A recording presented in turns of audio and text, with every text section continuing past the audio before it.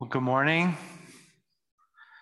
Looks like we're also transitioning to a time of snow this week. I'm pretty excited about that.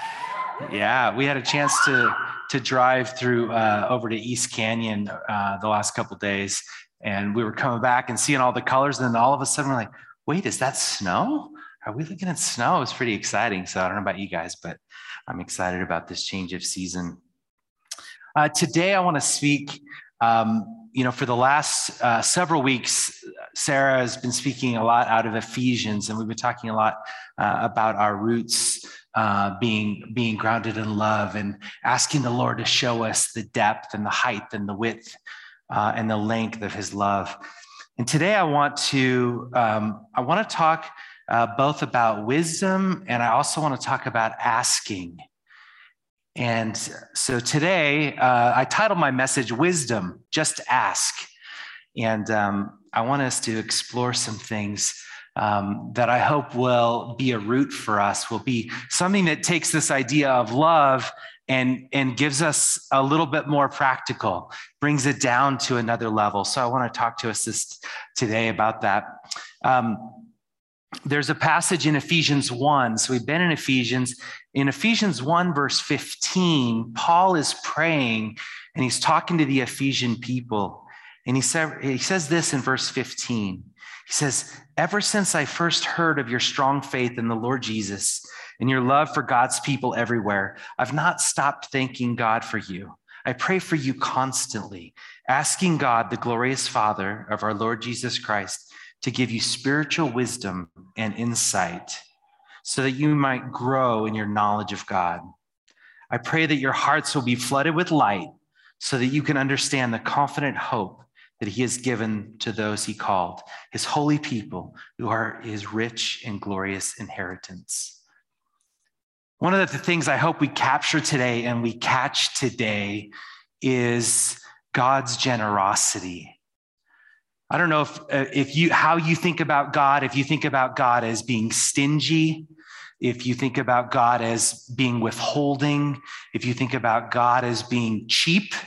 I don't know how you think about God, but I hope today one of the things that we see as we look at Scripture and we look at things and we look at the life of Jesus and we look at wisdom, we see a generosity in God that perhaps we haven't seen before. And this is what Paul's praying for. I'm praying that you have spiritual wisdom and insight, and that you can grasp and see and understand the riches of our inheritance, the riches that we have available. And we think of inheritance as something we only get when someone dies. Well, guess what? Someone did die. Jesus did die. He's not dead. He rose again, but in that death, He gave us an inheritance. So Paul writes to the Colossians, and he prays the same thing to the people of the Colossian church in chapter 2 of Colossians. And he says this in verse 1 of Colossians 2, "I want you to know how much I have agonized for you and for the church at Laodicea and for many other believers who have never met me personally. I want them to be encouraged and knit together by strong ties of love. I want them to have complete confidence that they understand God's mysterious plan, which is Christ Himself. In Him, which is Christ, in Him lie hidden all the treasures of wisdom and knowledge." I want to just focus on that for a second. In Christ lie hidden all the treasures of wisdom and knowledge. You know, we can sometimes think about wisdom as being like sayings, like, if you just Google wisdom sayings, you can get more than you would ever want. I saw a list of 25 African proverbs. One said, "You don't measure the depth of a river with both feet." I thought that was a pretty good piece of wisdom, right? We think of wisdom, we think of things like that as being kind of abstract things. You tell little kids, don't eat yellow snow, right? And it's just like these abstract things, or these really important facts, or these important things for us to know. Paul's making a note here. He's saying, in Christ lies all hidden treasures of wisdom and knowledge. I'm telling you this so that no one will deceive you with well-crafted arguments. Crafted arguments that are not founded on the person of Christ. For though I am far away from you, my heart is with you, and I rejoice that you are living as you should, and that your faith in Christ is strong.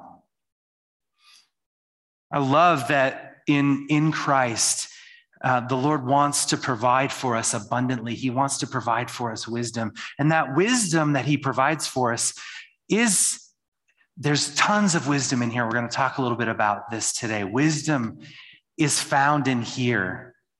Paul's also making a point that wisdom is found in a person. Wisdom is found in the person of Christ. Because this book can't capture and contain every scenario. Do I move? Do I change jobs? What do I do about this person? What do I do with these relationships? How do I handle life? How do I raise kids? What school do my kids go to? Right? Lots of questions that we have in our lives as we live out our lives. And so we can't write them all down. This is meant for us to get to know the person of Christ. As we know the person of Christ and how the person of Christ lives and moves and has his being in us, we have wisdom and we grow in wisdom. So when you think about wisdom, I just want to highlight some things that people, and we're going to talk some about Jesus's words, but the people of Jesus's time, when they thought about wisdom, they thought about Solomon in the Old Testament, the son of David, Solomon, who was considered the wisest person who'd ever lived. And Matthew, in his gospel, he talks a lot about Jesus being the source of high wisdom. This idea that Jesus surpasses Solomon. You see that Matthew records that and Luke records that as well. But let me read to you a little bit about Solomon, this wise king in the Old Testament. This is in 1 Kings 4. This is how Solomon's described. God gave Solomon wisdom and very great insight, and a breadth of understanding as measureless as the sand on the seashore. Solomon's wisdom was greater than the wisdom of all the people of the East, and greater than all the wisdom of Egypt. He was wiser than anyone else, including, and then there's this great list. Ethan the Ezrahite, wiser than Heman, wiser than these other dudes.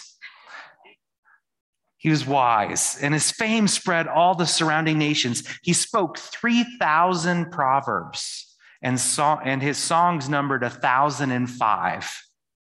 He spoke about plant life, from the cedars of Lebanon to the hyssop that grows out of the walls. He also spoke about animals and birds and reptiles and fish. From all nations, people came to listen to Solomon's wisdom, sent by all the kings of the world who had heard of his wisdom. Man, Solomon was incredibly wise. And in fact, when you look at the Bible, there are books of wisdom in the Bible attributed to Solomon. The book of Proverbs, the book of Ecclesiastes, the book of Song of Solomon. Job's also considered a wisdom book. So the Bible has got these books dedicated to wisdom. I think we've heard the famous, if you haven't heard the story, there's this description of this wisdom of Solomon. And before that, there's this experience that demonstrates how wise Solomon is. So there's this story in that time where, the Bible describes this in 1 Kings chapter 3, that there were two prostitutes that lived in a house together. It was just the two of them that lived there. One had had a baby one night, and a couple of nights later, the other one had a baby. So they both had babies around the same time. And in the middle of the night with one of the women, one of the babies died. And one of the women who found that her baby had died went in the middle of the night and swapped the baby and got the living baby of the other woman and brought her to her bed and put the dead baby in the other woman's bed.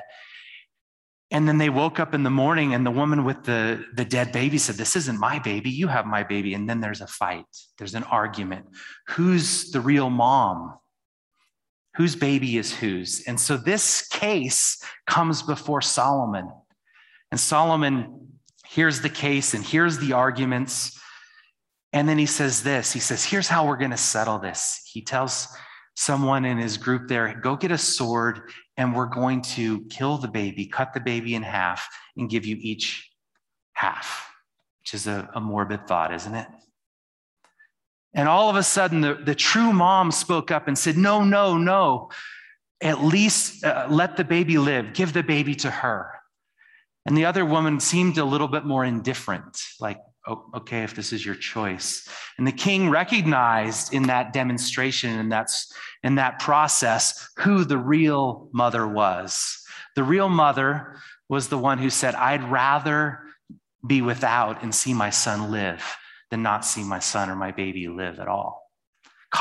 So this is this story of great wisdom, and this is a story that's repeated and heard from generations to generations. It's recorded for us. I love that this picture of wisdom that we see in Solomon, there's this order to wisdom. There's this order to wisdom. Solomon had this understanding that love was greater. He had to figure out a way to bring love out. How do we find out who really loves this baby? That's really what he had to uncover in his decision. How do I find out where the real love is? And the real love was, I would rather this go on without me than not go on at all. How about you in your life at times? I think that's a good measure for how much we love. Think about that in your own life. How much you love something, how much you love someone, how much you love. Would you rather it go on without you? Or are you indifferent about whether something dies? Interesting. So in Matthew 12, the people of the time are challenging Jesus and they're like, show us a sign. And he goes through and says, well, I'll show you the sign of Jonah. And then he, in verse 42 of Matthew 12, says this. And he's talking about the last days. And he says, the queen of the south will rise at the judgment with this generation and condemn it. For she came from the ends of the earth to listen to Solomon's wisdom. She was one of those people that we were reading about who came from the ends of the earth to hear and listen to Solomon. And Jesus says, and now something greater than Solomon is here. Jesus is here. This preeminence of who Jesus is. Jesus is establishing and being established to the people of that time as someone greater than Solomon. When we look at wisdom in the New Testament, we look at, as I mentioned in the Old Testament, there's books of wisdom in here. There's books and books, and it's so good. At times, it can be a little bit confusing. It can be a little bit like it's describing what is. But it's amazing, the richness of the wisdom that we find in the Old Testament. In the New Testament, the book of James is oftentimes considered the Proverbs of the New Testament. If you've ever wrestled with the book of James or wondered, like, this is a weird little book, the book of James is meant to be almost a counterpart to Matthew and brings out a lot of wisdom from a New Testament perspective. But there's typically two main words used in the New Testament in the Greek for wisdom. One is Sophia, which is wisdom that's a noun, wisdom that is like intelligence. It has to do with really grasping these universal truths. Sophia, understanding both the wisdom that belongs in the studies of science and math and those kinds of things, as well as the wisdom that belongs to God, this wisdom that's of Christ. The second one is pronounced phronimos, or there's different conjugations of this, but it's an adjective. So the first one is a noun, it is wisdom. The other one is an adjective, it's acting wisely. When Jesus tells his parable in Matthew 7, and he says, it's the wise builder who builds on a rock, it's the foolish builder who builds on sand. That word that he's describing about a wise builder, he's using the adjective, he's using phronimos, he's using that idea that you're prudent, that you have practical, I call it street knowledge, because the equivalent to foolish there is like you're a moron. Moros is the Greek word there. It's kind of like, hey, do you want to be like street smart? Do you want to build on a rock or build on a sand? Because one is really prudent and wise, and the other one is dull, is moronic, is part of where that word comes from. So we have this idea of wisdom in the New Testament. And Jesus actually spoke a fair amount about, he spoke in Matthew 25 about the wise virgins and the foolish virgins waiting with oil in their lamps or no oil in their lamps. Again, it was that phronimos, that adjective. But we see in the New Testament, and what I love about these different passages about wisdom is that there's a constant plea to ask. As a dad, I don't know about you, but or if you've ever spent any time with little kids, you know that they love to ask. They're always asking, like, and it's asking why this, why that, can I have this? You know, it's a little bit like you preempt it when you go into a store. You're like, okay, I know you're going to ask for 5 things when we go in the store. We're not getting you anything when we go in this store, but I know you're going to ask anyway, right? There's just lots of asking. Lance Loveday's not here, but I was going to talk about Dumb and Dumber. So you'll have to tell him, Leslie, that a very quotable yet very dumb movie called Dumb and Dumber. One of the punchlines of that phrase I like in that movie is the real nerdy dude, Jim Carrey, is trying to ask out this really beautiful woman. And he goes up to her and he's like, you know, is there a chance that you would want to go out with me? And she's like, man, 1 in a million.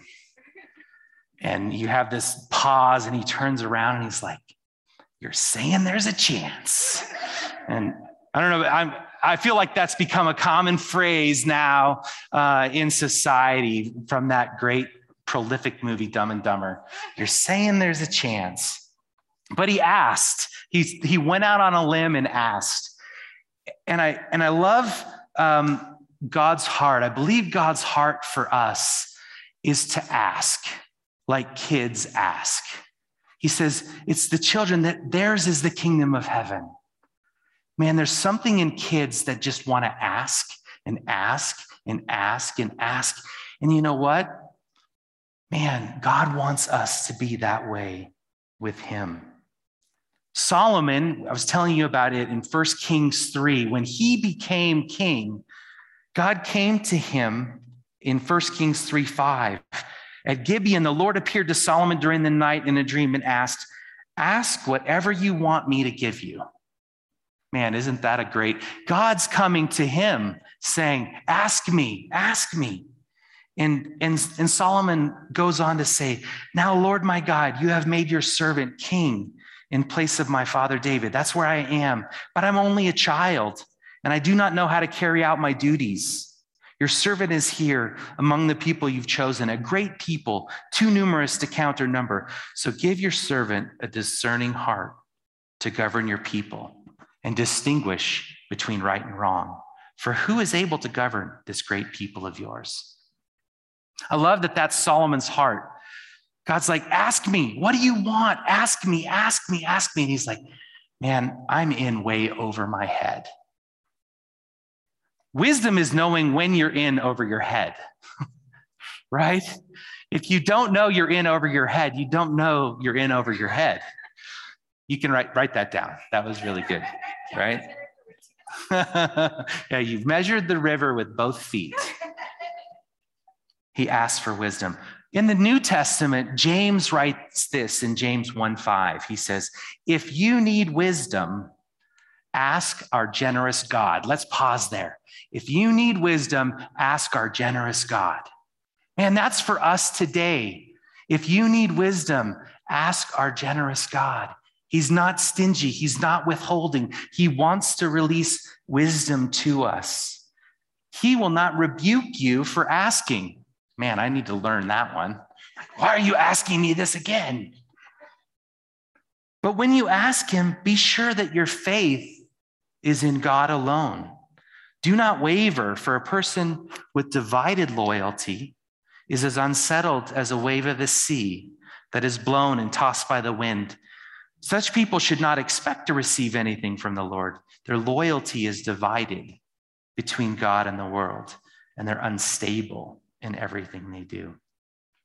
He wants us to ask. He wants us to see him as this generous God, know him as this generous God. And he's not, I sometimes read this and it's like, man, does that mean we can't have doubts? Does that mean we can't question? Does that mean, no, that's not what he's saying here. He's saying, ask and believe in me. Have faith in me. So ask with faith in him, not faith that you have all the answers or that you have doubts. You saw it in the New Testament. You saw it with people around Jesus. They're like, Lord, help my unbelief. Help me. But they were still coming to Jesus with their unbelief. The Lord is going to be generous. Ask. It's vulnerable to ask. I think as we grow in life, we shift from asking to telling. Right? We shift from asking to telling.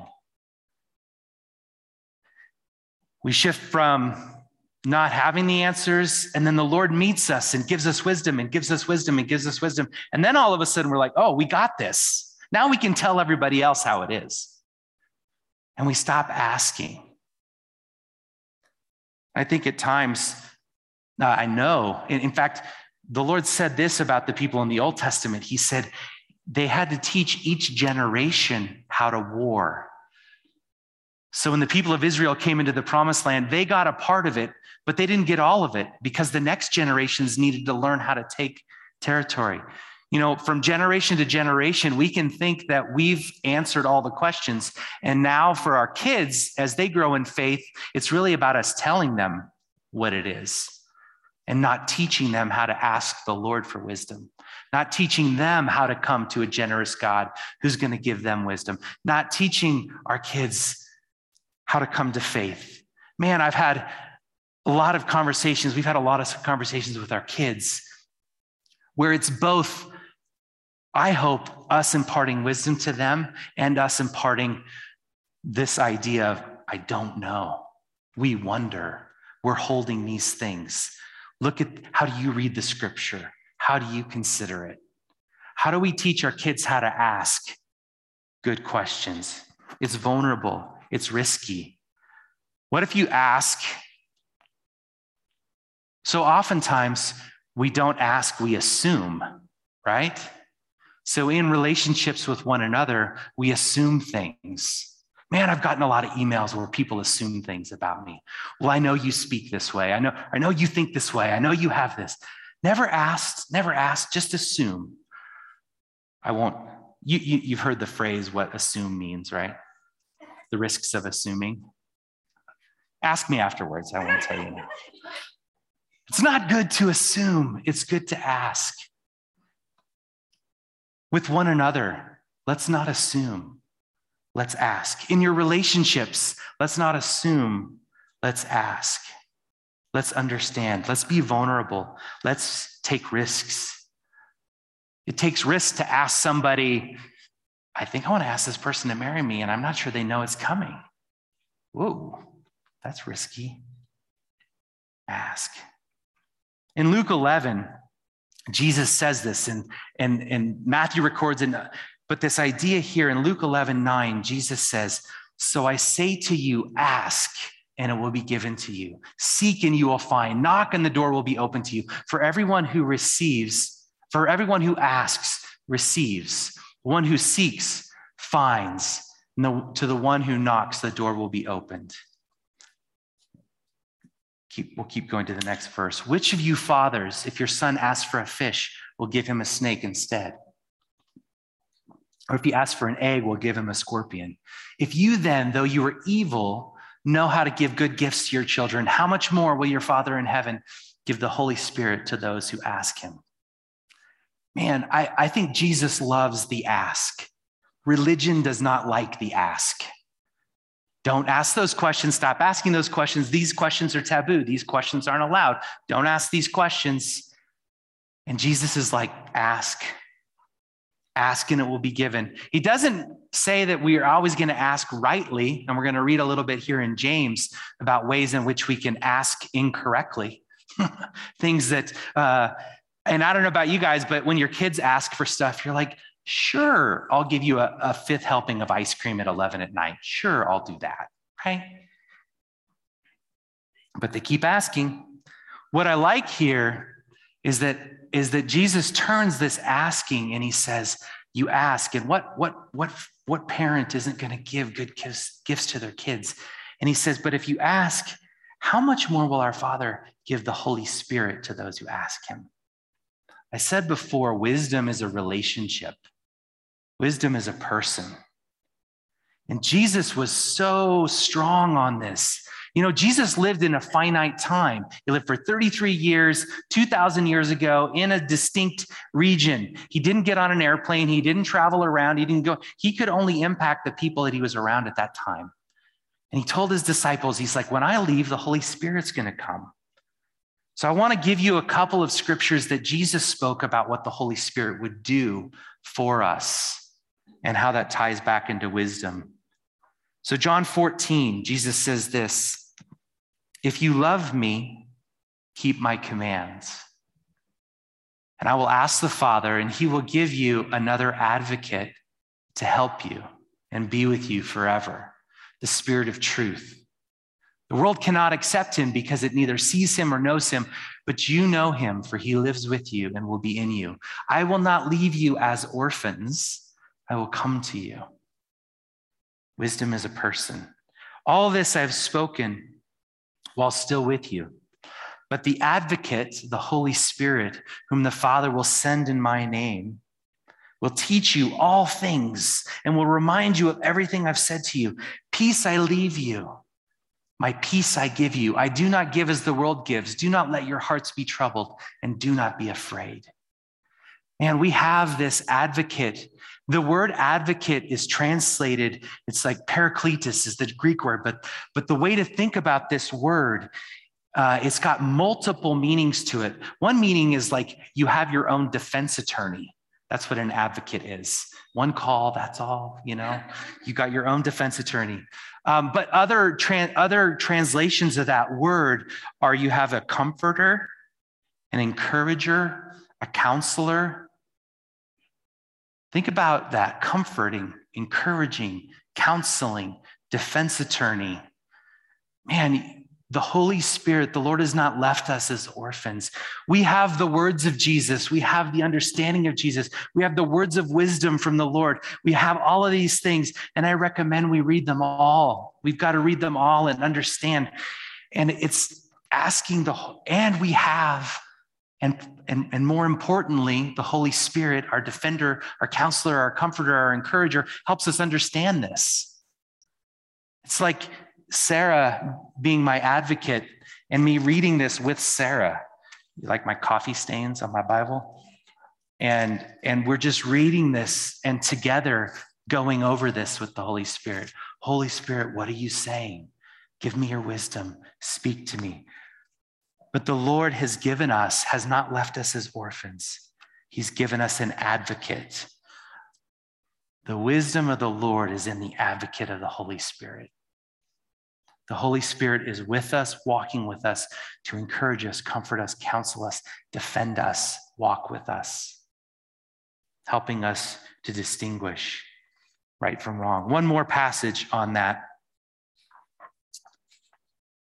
In John 15, Jesus says this, John 16, Jesus says this, there's so much more I want to tell you, but you can't bear it now. Oftentimes these letters and these recordings of Jesus's words, the disciples oftentimes only understood later. They heard all these teachings of Jesus, and then and Jesus ascends and goes away and they're walking with the Holy Spirit, then all of a sudden it all starts coming back. They start remembering it. There's so much more he wants to tell us, but you can't bear it now. When the Spirit of truth comes, the advocate, he will guide you into all truth. He will not speak on his own, but will tell you what he has heard. He will tell you about the future. He will bring me glory. he will bring Jesus glory by telling you whatever he receives from me. All that belongs to the Father is mine. This is why I said, the Spirit will tell you whatever he receives from me. And the Holy Spirit is for us, is with us. It's how the Lord is generous with us. He wants us to ask and ask and ask. And the Lord has not just given us words, he's given us words, and he's given us the relationship and the person of the Holy Spirit. Paul talks about this in all of 1 Corinthians 2. There's a lot in 1 Corinthians 1 and 2 about wisdom and Greek wisdom and foolishness and all those kinds of things. But he sums it up that for those who walk by the Spirit, for those who live by the Spirit, we have the mind of Christ. That's how he sums up the end of 1 Corinthians 2. We have the mind of Christ. The Lord is generous with wisdom. The Lord wants us to ask and ask and ask and ask. He's not afraid of our questions. The Lord's given us the Holy Spirit as an advocate to walk with us. And the Lord is working in us and wants to work in us the mind of Christ. We don't intuitively have that mind of Christ. We need the Holy Spirit in us to work out the mind of Christ. In 1 Corinthians 12, one of the gifts of the Spirit, the first gift of the Holy Spirit listed in 1 Corinthians 12:7 is this. Now to each one, the manifestation of the Spirit is given for the common good. To one, there is given through the Spirit a message of wisdom, a message of Sophia is that word, a message of wisdom. And he goes on to say to another, a message of knowledge by means of the same Spirit. The Holy Spirit wants us with one another to walk in words of wisdom. The Holy Spirit, oftentimes, I don't know about you, in times of praying for people or talking with people, the Holy Spirit will just give you wisdom. Ask the Holy Spirit to do that. I do that all the time when I did it a lot in work. In my work time, I'd be like, Lord, I need a message of wisdom here because I don't know how to navigate this. It seems like I'm at a dead end, no way out. Lord, you've got to make a way. Give me a word of wisdom. When you're meeting with friends and you're talking about challenges at work or with kids or wherever it is, Holy Spirit, give me a message of wisdom. The Holy Spirit has given these gifts so that we can be wise people.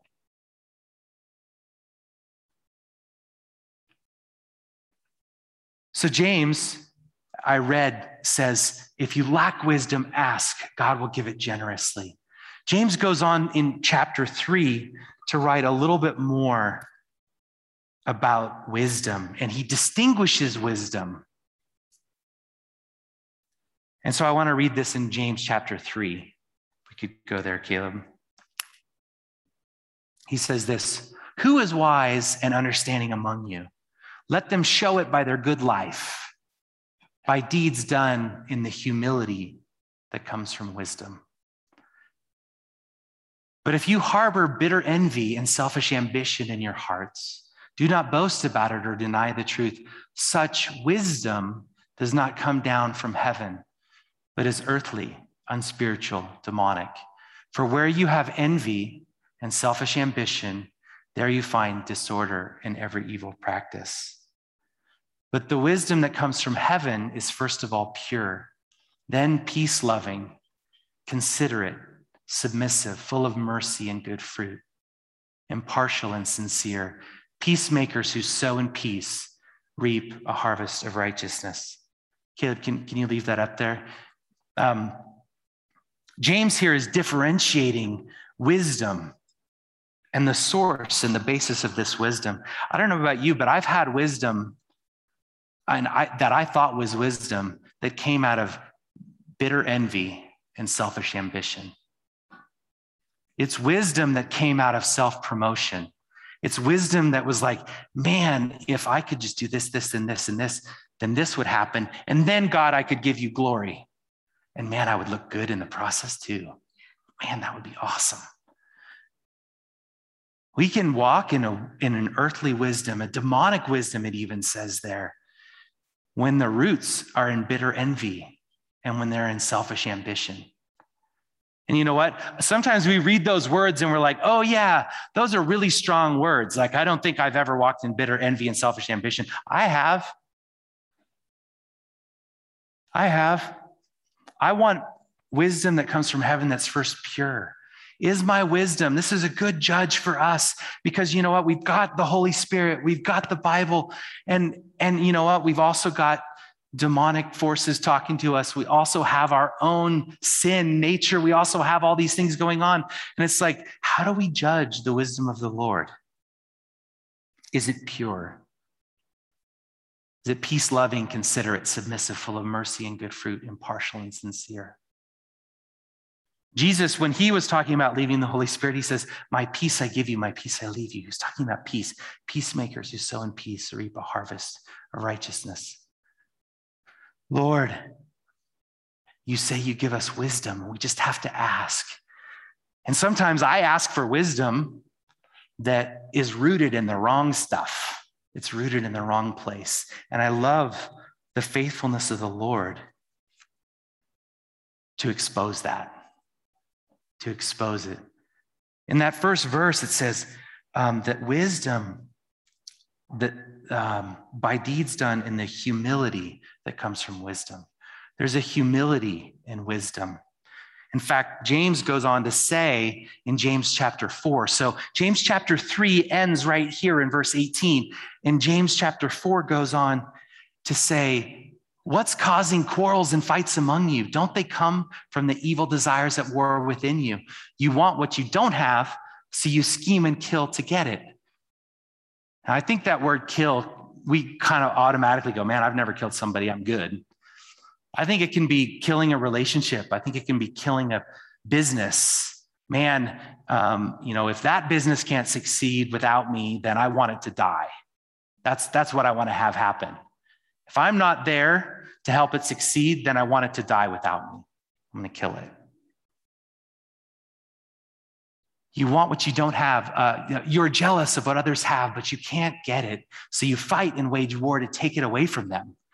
You don't have what you want because you don't ask God for it. Yet you don't have what you want because you don't ask God for it. I think that's like the pop out for me from this passage. And even when you ask, you don't get it because your motives are all wrong. You want only what will give you pleasure. Paul goes on to say, or James goes on to say, he keeps writing and says, God opposes the proud, but gives grace to the humble. In wisdom, there's a humility in wisdom. And James is counteracting and he's describing this wisdom that's from heaven, this wisdom that the Holy Spirit wants us to walk in. And this other wisdom, this earthly wisdom, this demonic wisdom that we want for ourselves, our motives, our desires, wrong motives. And the Lord's saying, yeah, you don't have what you want because you don't ask God for it. Ask God. He's a generous Father. Ask. And he's going to weigh out these motives. We're like at times those two women that came before Solomon and they're like, whose baby is this? And the Lord wants to speak love. He wants to uncover love. He wants to uncover our hearts. He wants to uncover wisdom. He wants that wisdom in us to be pure.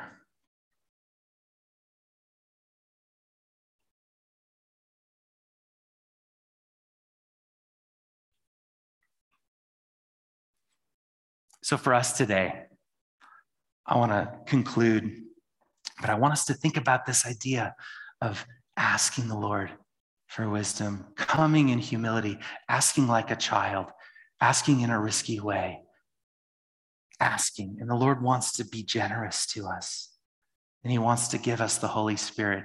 And one of the things that is a dangerous but a great prayer is, Holy Spirit, show me. Holy Spirit, lead me. Holy Spirit, I want to walk with you. Holy Spirit, I need your guidance. Holy Spirit, I need your wisdom. Asking people, pray with me, give me wisdom here, give me words of wisdom. Not words that I want to affirm my agenda for my selfish ambition. Lord, give me pure words. What is it that you're saying? Give me a humility. So if you could stand with me, I want to read Proverbs 9. In Proverbs, they talk a lot about wisdom. And it's common to hear this phrase, and you see it in the Bible: the fear of the Lord is the beginning of wisdom, and knowledge of the Holy One is understanding. For through wisdom, your days will be many, and years will be added to your life. If you are wise, your wisdom will reward you. If you're a mocker, you alone will suffer. This idea of the fear of the Lord, we read that phrase and we go, oh man, what does that mean? Am I supposed to be afraid of you, Lord? I want you to think about the word humility in the context of the fear of the Lord. Humility is understanding who we are and who God is and what the difference is. And when we walk in humility, we walk in the fear of the Lord. That's the beginning of wisdom. The beginning part for us is the beginning of wisdom. I would say partnering with the Holy Spirit, asking the Holy Spirit to speak to us.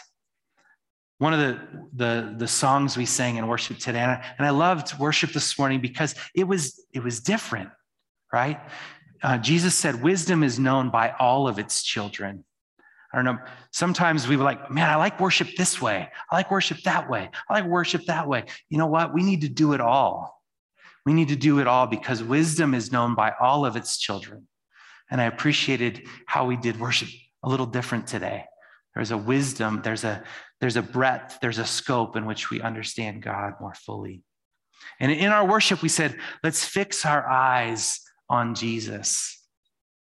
And man, if we were to come back to this place of wisdom, come back to this place of what does it mean to fix our eyes on Jesus?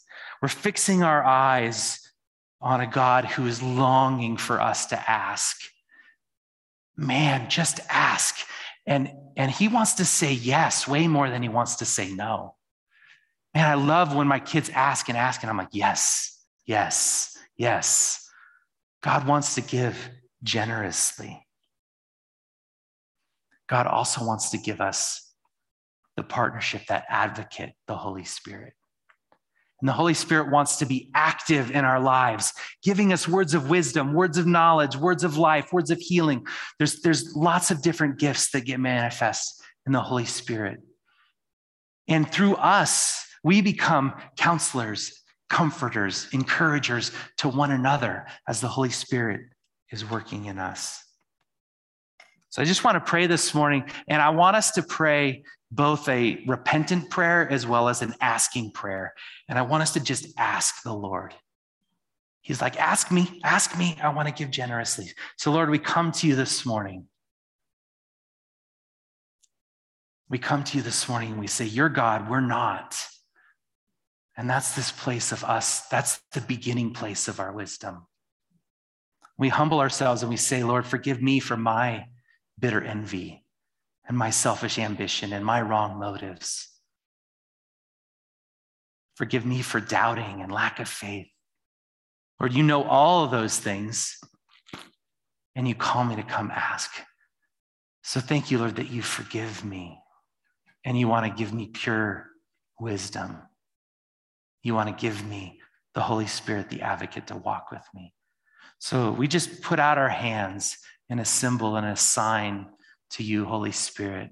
We're asking you to lead us, to encourage us, to direct us, to remind us of all the things that Jesus said, to show us how to show up in the world.